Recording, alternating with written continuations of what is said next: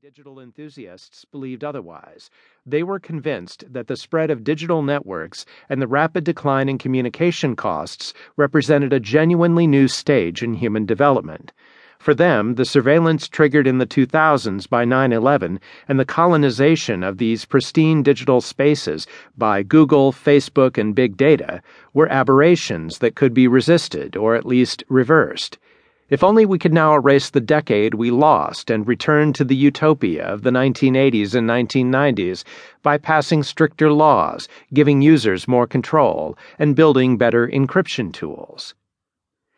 A different reading of recent history would yield a different agenda for the future.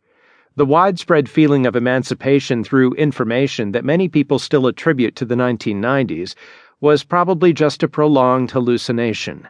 Both capitalism and bureaucratic administration easily accommodated themselves to the new digital regime. Both thrive on information flows. The more automated, the better.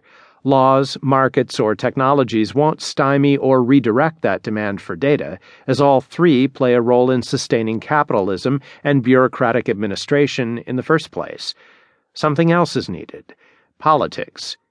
Even programs that seem innocuous can undermine democracy. First, let's address the symptoms of our current malaise. Yes, the commercial interests of technology companies and the policy interests of government agencies have converged. Both are interested in the collection and rapid analysis of user data. Google and Facebook are compelled to collect ever more data to boost the effectiveness of the ads they sell. Government agencies need the same data. They can collect it either on their own or in cooperation with technology companies to pursue their own programs. Many of those programs deal with national security, but such data can be used in many other ways that also undermine privacy. The Italian government, for example, is using a tool called redditometro, or income meter, which analyzes receipts and spending patterns to flag people who spend more than they claim in income as potential tax cheaters. Once mobile payments replace a large percentage of cash transactions, with Google and Facebook as intermediaries, the data collected by these companies will be indispensable to tax collectors. Likewise, legal academics are busy exploring how data mining can be used to craft contracts or wills tailored to the personalities, characteristics, and past behavior of individual citizens, boosting efficiency and reducing malpractice. On another front, technocrats like Cass Sunstein, the former administrator of the Office of Information and Regulatory Affairs at the White House and a leading proponent of nanny statecraft that nudges citizens to do certain things, hope that the collection and instant analysis of data about individuals can help solve problems like obesity, climate change, and drunk driving by steering our behavior.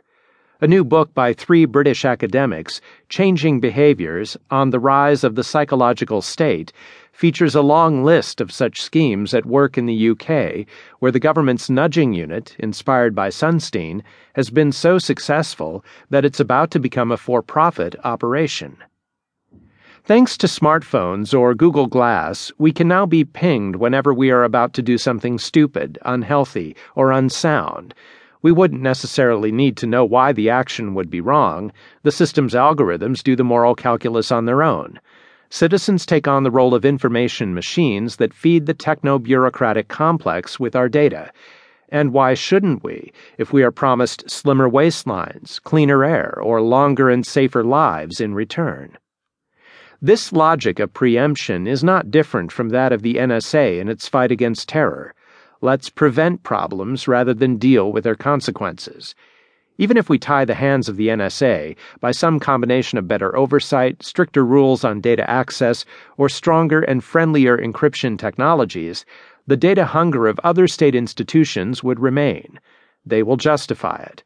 On issues like obesity or climate change, where the policymakers are quick to add that we are facing a ticking bomb scenario, they will say a little deficit of democracy can go a long way.